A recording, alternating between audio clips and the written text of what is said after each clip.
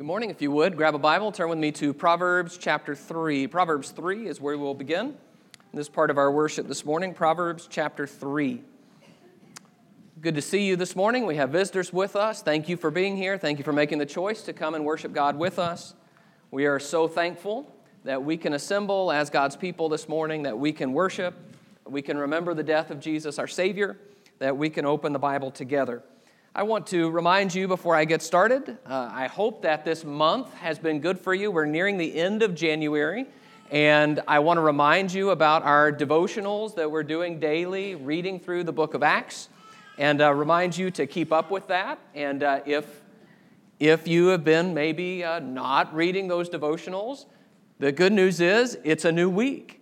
So tomorrow you can just start as if it's a new week, a new year, and just get back on the horse with that. I want to encourage everyone to do that as we're pursuing the theme and the thread of the unstoppable kingdom this year, and about how God's kingdom is going to continue despite the opposition of Satan as we work through the book of Acts and our readings this year. And if you're interested and you're not on our email list, just let me know, and we can put you on that email list so that you get those daily devotional emails each weekday. But I want you to keep that in mind as you go through the week this week. Proverbs 3 and verse 27 is where I want to begin. Proverbs 3 and verse 27, the text says, "Do not withhold good from those to whom it is due, when it is in your power to do it. Do not say to your neighbor, 'Go and come again, tomorrow I will give it,' when you have it with you." Have you ever done that? Have you ever had the ability to do good and just not done it? Have you ever told other people or even yourself, "I'll do it tomorrow," or "I'll do it soon," even though you have the ability to do it right then? I want to talk about that for a few minutes this morning, and particularly, I want us to think about how we can move to what we're going to call a just do it spirituality. That we really seem to struggle with just doing what we know to do. Very often, the battle is not about information. We know what we should do. The battle is not even about how to make a decision in the moment. We know that we should do this now. But there is a battle here that I believe Scripture can help us to overcome. It might be that the reason we struggle with this is because we keep waiting for the perfect time to do something. There's a passage in Ecclesiastes 11 that talks about this. It says, "He who observes the wind will not sow, and he who regards the clouds will not reap." The idea is if you wait to sow until conditions are perfect, then you'll never sow. And if you wait to reap until conditions are perfect, you'll never reap. In other words, there is no perfect time. Sometimes we just have to go ahead even when the time might not be perfect. Or it could be that we end up not doing what we know to do because we spend so much time studying and learning and thinking and planning that we never actually get around to doing. There's this phrase in Ezekiel 33 where God is speaking about Ezekiel. He says, "Behold, you are to them like one who sings lustful songs with a beautiful voice and plays well on an instrument. For they hear what you say, but they will not do it." So he says, you're just a performer to them. You know, they watch the show, they clap, they sing along. At the end of the day, they go home. They don't change. So they thought about something. They've listened to you. They may even like what you say. They may even say amen, but it's not going to change anything. They hear what you say, but they will not do it. James says this in James 4 and verse 17, "Whoever knows the right thing to do and fails to do it, for him it is sin." That's the same problem, isn't it? Knowing what to do, but then just not doing it. So like the Pharisees, we can reach a point where we know what to do, but everything becomes more about positions and statements and how are you perceiving this and what are your conclusions from your study, instead of just saying, are we going to do what God says? So I want us to talk about how we can move to a just do it spirituality. If you are like me, you have a long list of acts of service that you want to do. Great ideas that you have to do in service to Jesus, in service to other people, things you want to study, people you want to help, and yet that list, instead of getting shorter, just seems to get longer. So I want us to think about how we can just do it. The first step in this that I believe Scripture can help is to just think in this way. If we see a need, go help. If there's something you see that needs to be done, go do it. Let's look in Matthew chapter 25. Matthew 25, Jesus speaks about some acts of service that he wants his people to be doing. Matthew chapter 25. Needs that we can see and then go meet.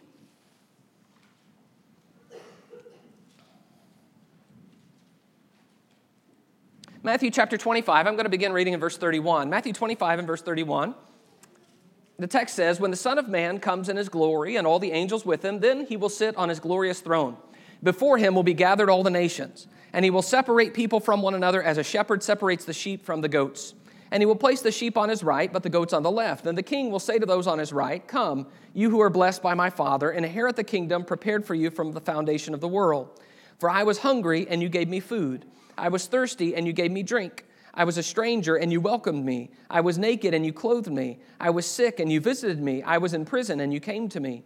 Then the righteous will answer him, saying, 'Lord, when did we see you hungry and feed you, or thirsty and give you drink? And when did we see you a stranger and welcome you, or naked and clothe you? And when did we see you sick or in prison and visit you?' And the king will answer them, 'Truly I say to you, as you did it to one of the least of these my brothers, you did it to me.'" So Jesus wants his people to see needs and go meet them. And you can see in this little story a variety of needs, all kinds of needs.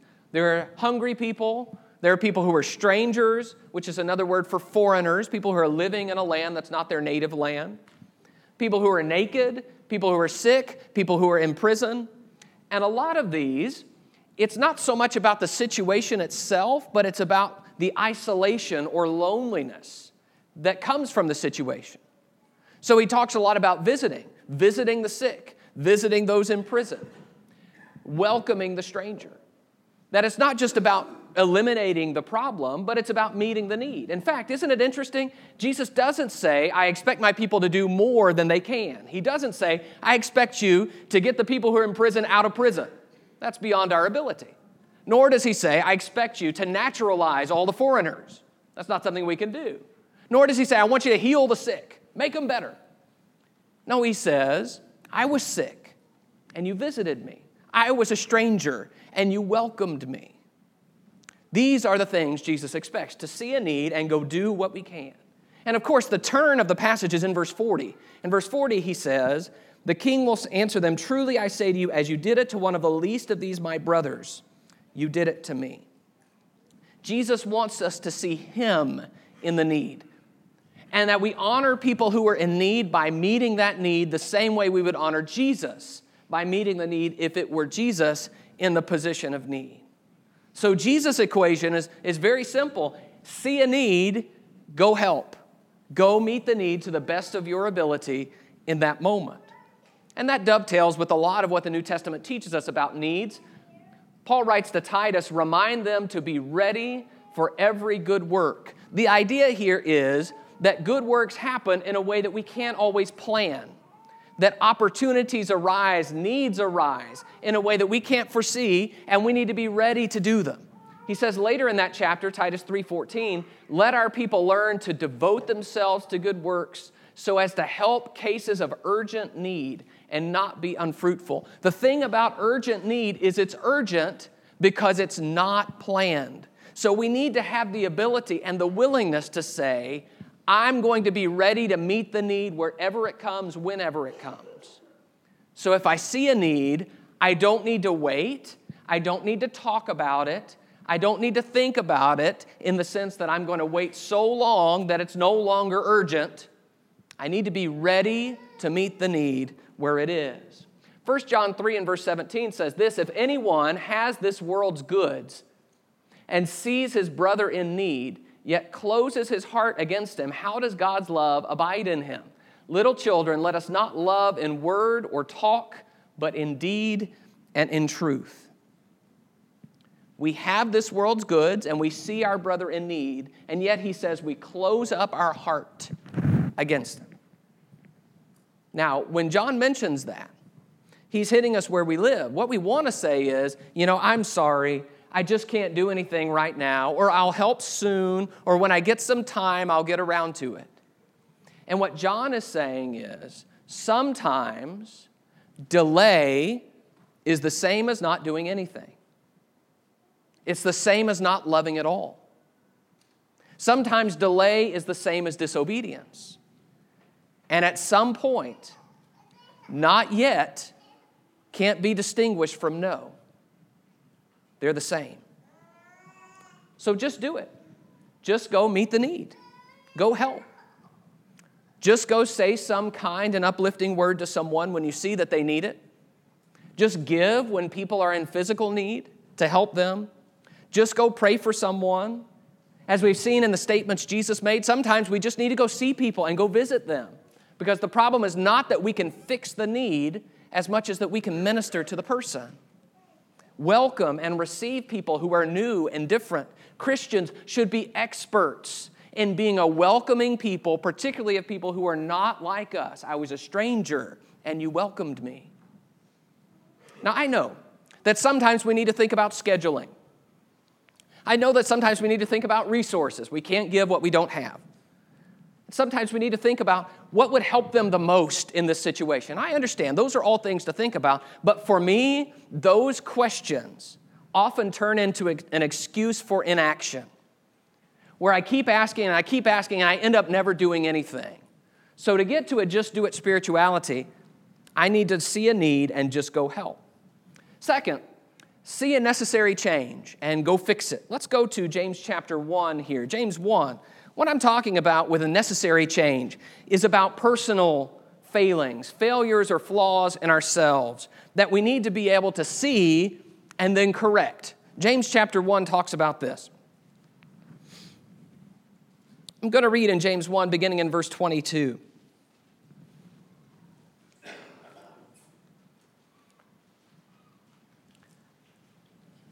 James 1 and verse 22 says, "But be doers of the word and not hearers only, deceiving yourselves. For if anyone is a hearer of the word and not a doer, he is like a man who looks intently at his natural face in a mirror. For he looks at himself and goes away and at once forgets what he was like. But the one who looks into the perfect law, the law of liberty, and perseveres, being no hearer who forgets, but a doer who acts, he will be blessed in his doing." James 1:26 now, "If anyone thinks he is religious and does not bridle his tongue, but deceives his heart, this person's religion is worthless. Religion that is pure and undefiled before God the Father is this, to visit orphans and widows in their affliction and to keep oneself unstained from the world." So James's message is be doers and not just hearers. And he talks about when we encounter the Word of God, it is like looking into a mirror. It shows us as we truly are.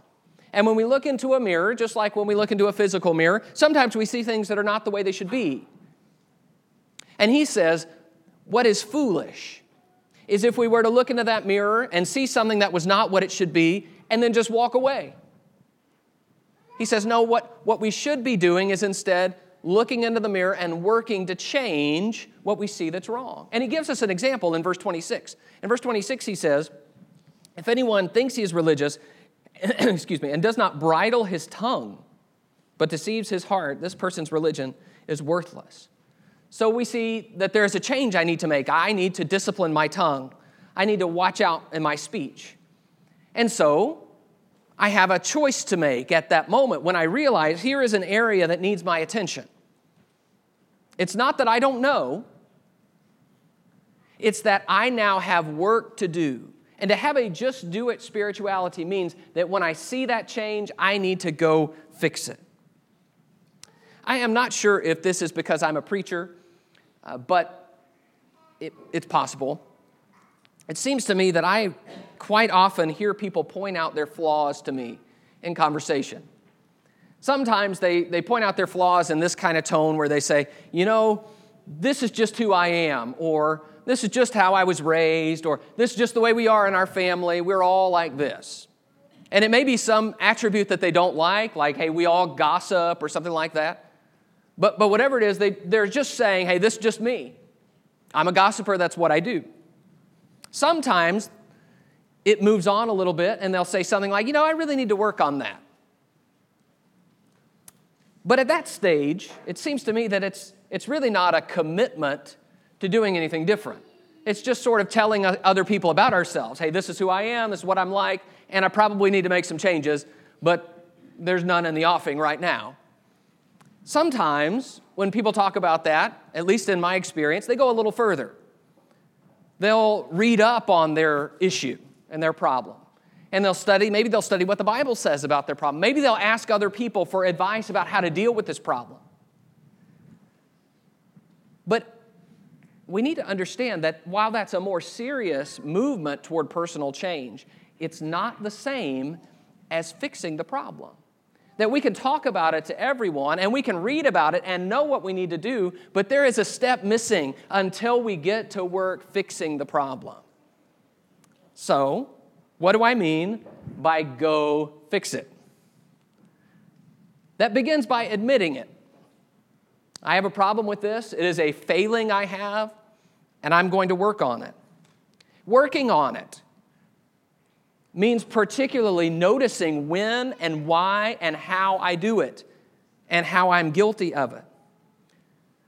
Fixing it means I'm going to be praying for strength and for help and for forgiveness when I lapse back into the same habit.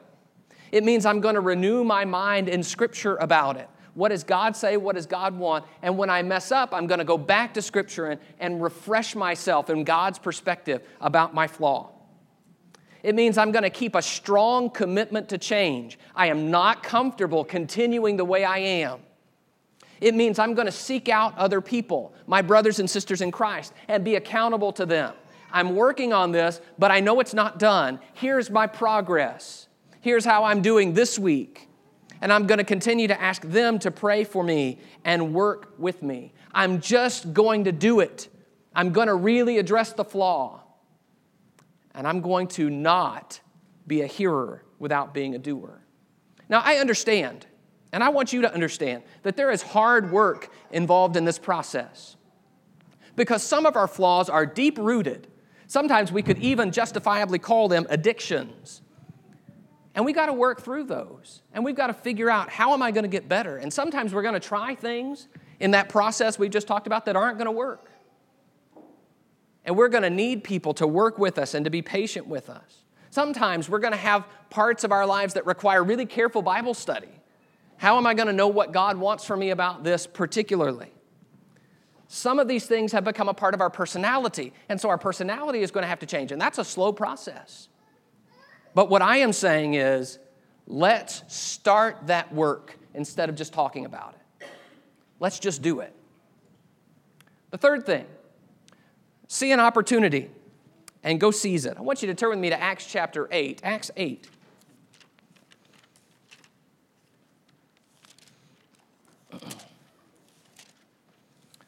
Acts chapter 8.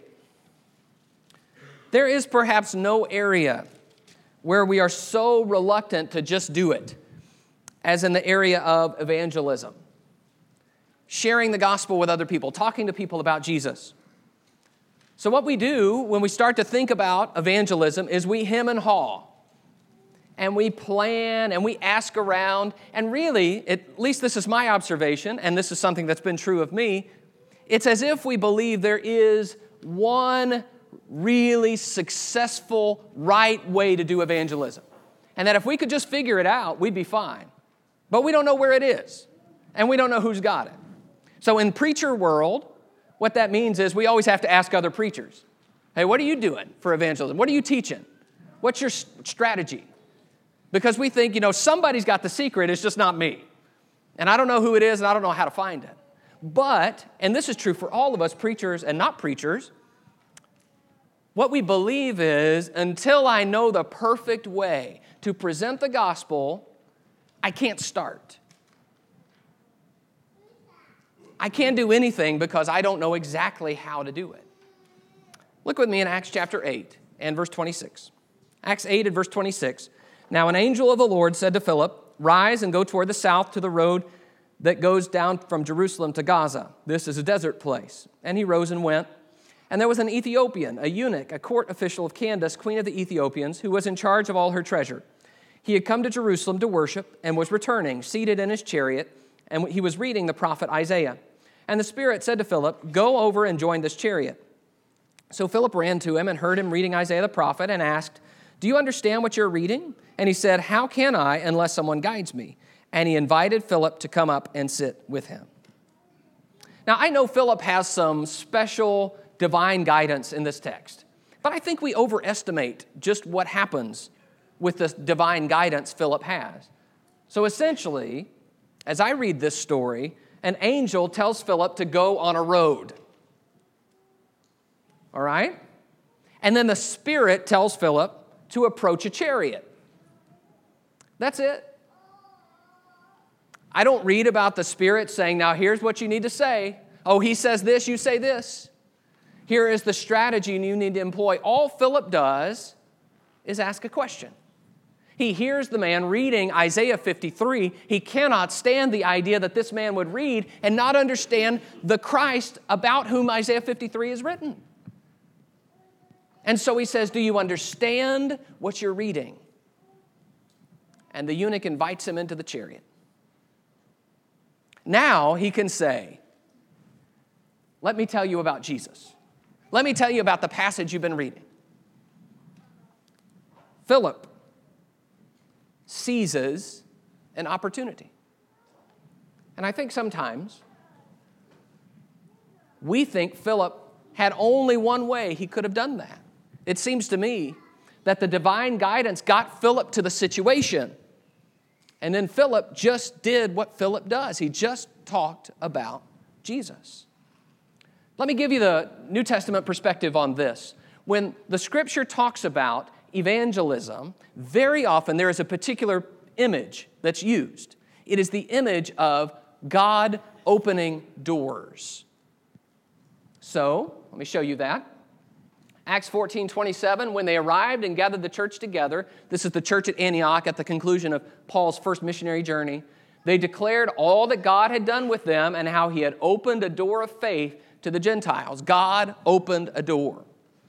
1 Corinthians 16, Paul writes, I will stay in Ephesus until Pentecost, for a wide door for effective work has opened to me, and there are many adversaries. By the way, it's interesting that the wide door also involves adversaries. But Paul says God's been opening this door widely. 2 Corinthians 2, Paul says, when I came to Troas to preach the gospel of Christ, even though a door was open for me in the Lord, my spirit was not at rest. And then Colossians 4:3, he says, at the same time, pray also for us that God may open to us a door for the word to declare the mystery of Christ on account of which I am in prison. I want you to think about that image for just a moment with me. God opens a door. That means that when God opens a door, we have access. When God opens the door, we can go in. There is an opportunity. But what is our job when God opens a door? Our job is just to go through the door. And see, when that happens, just like Paul is saying, it's not about me anymore. It's not about my preaching. It's about the Lord who has opened the door of faith for the Gentiles. He opened the door. All I did was go in. And that to me says that when I see an opportunity, my job is to go seize it, to just say something, to stop worrying so much about if I can say the perfect thing. Now, to be sure, I don't want to say something that's going to be deliberately offensive. I want to be careful about how I speak. But at the end of the day, I don't want to be so careful that I don't say anything. I don't want to be so careful that I don't seize an open door in front of me. So, just do it. Just give somebody a card. We still have, by the way, there are only probably a couple hundred in the back, but we have thousands more of those little blue cards with the clouds on them that talk about our service times. Just give somebody a card and invite them to services. Just do something. Just ask somebody if you can pray with them, especially when they've talked to you about some problem, some physical problem, or some emotional burden that they have. Just talk to them about what we do here. If they want to talk about, well, I don't go to church anywhere, well, why don't you come to church with me? Let me tell you about our church. Just talk to them about how Jesus has changed your life, how you're different because you're a Christian than what you were before. Just say something. We really can't overcomplicate this. There is no one right way to do it. Just seize the opportunity. Just do it. And finally, when you see God, go praise Him. I want you to go with me to Luke 17 for a moment. Luke 17.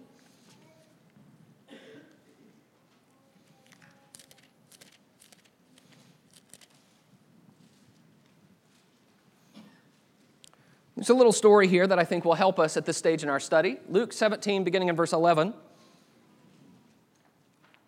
Luke 17:11. On the way to Jerusalem, he was passing along between Samaria and Galilee.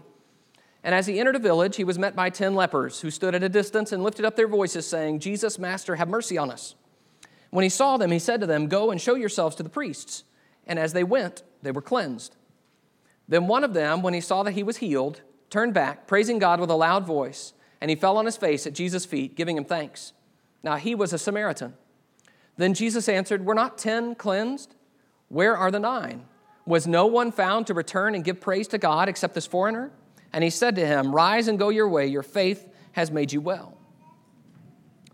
So Jesus heals 10 lepers, tells them to go show yourself to the priest, and as they go, they're healed. And 9 of them just go on with their lives. It's an interesting idea. I wonder, if you've been a leper very long, especially in the ancient world, you had to live separately from everyone else. And if you were healed and cleansed from your leprosy, you would be thrilled. I imagine you want to go see your family. You got people to tell, people you may haven't seen in years. You want to get on with life.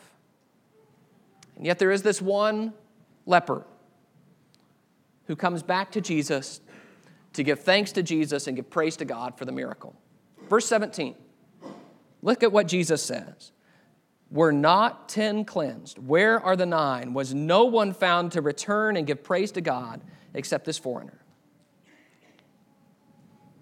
Jesus wants us, when we see that God has been active, to give glory to God, to stop what we're doing, to interrupt our lives, and to praise God. Sometimes we have a hard time feeling like God's really a part of our daily lives. So we gather like this and we study the Bible and we think about these ancient things, but then we have a lot of responsibilities in the modern day. You know, we have to go get a haircut. We have to pay the bills. We have to pay taxes. And we got to go through all those things that are they're not so ancient. They're very modern. And it doesn't really feel like God's a part of that. Maybe God's part of this, but not that. What will help us here is to have a just do it mentality about praising God. That when you see God, you go praise Him.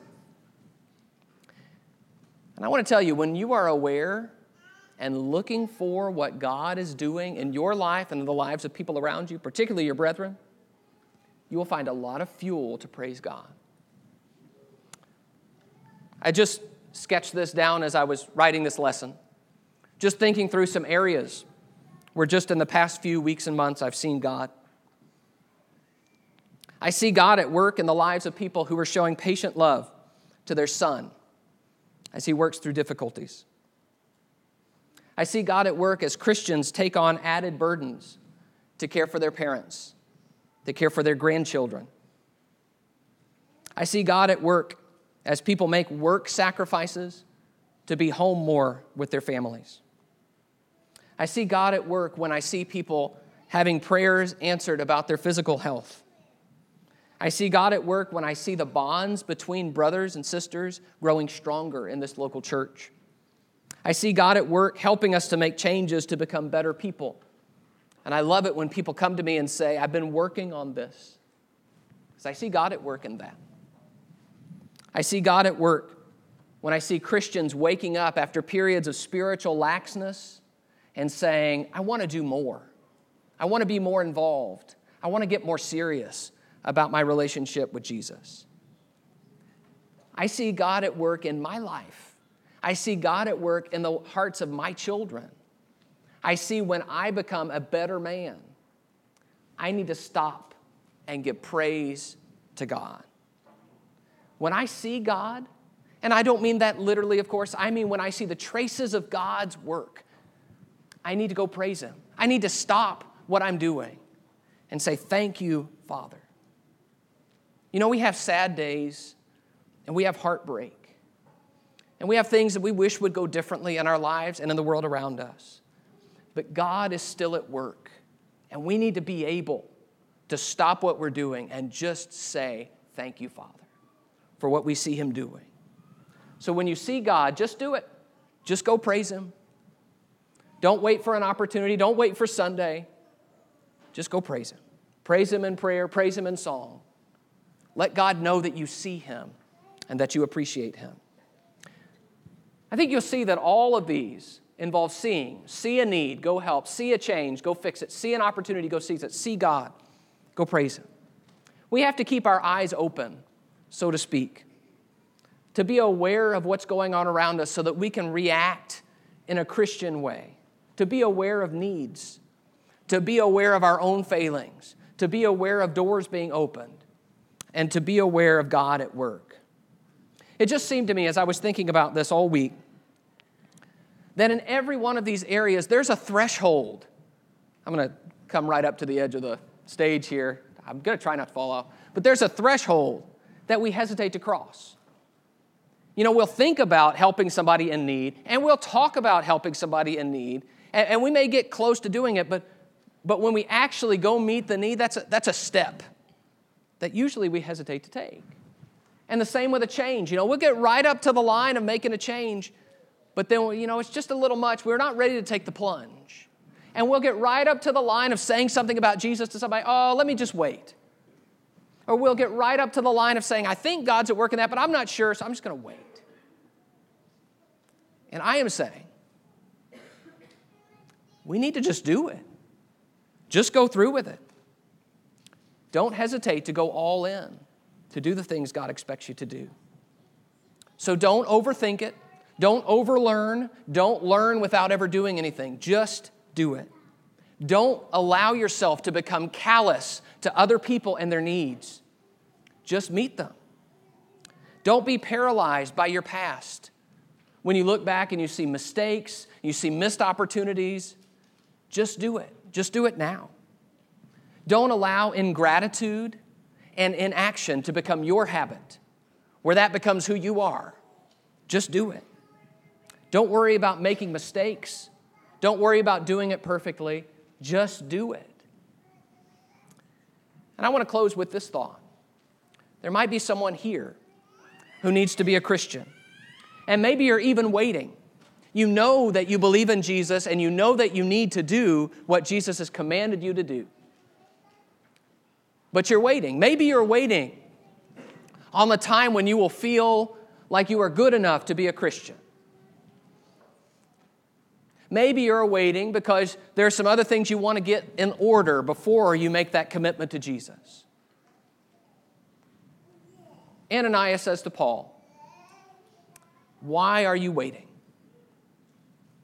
Arise and be baptized and wash away your sins, calling on the name of the Lord.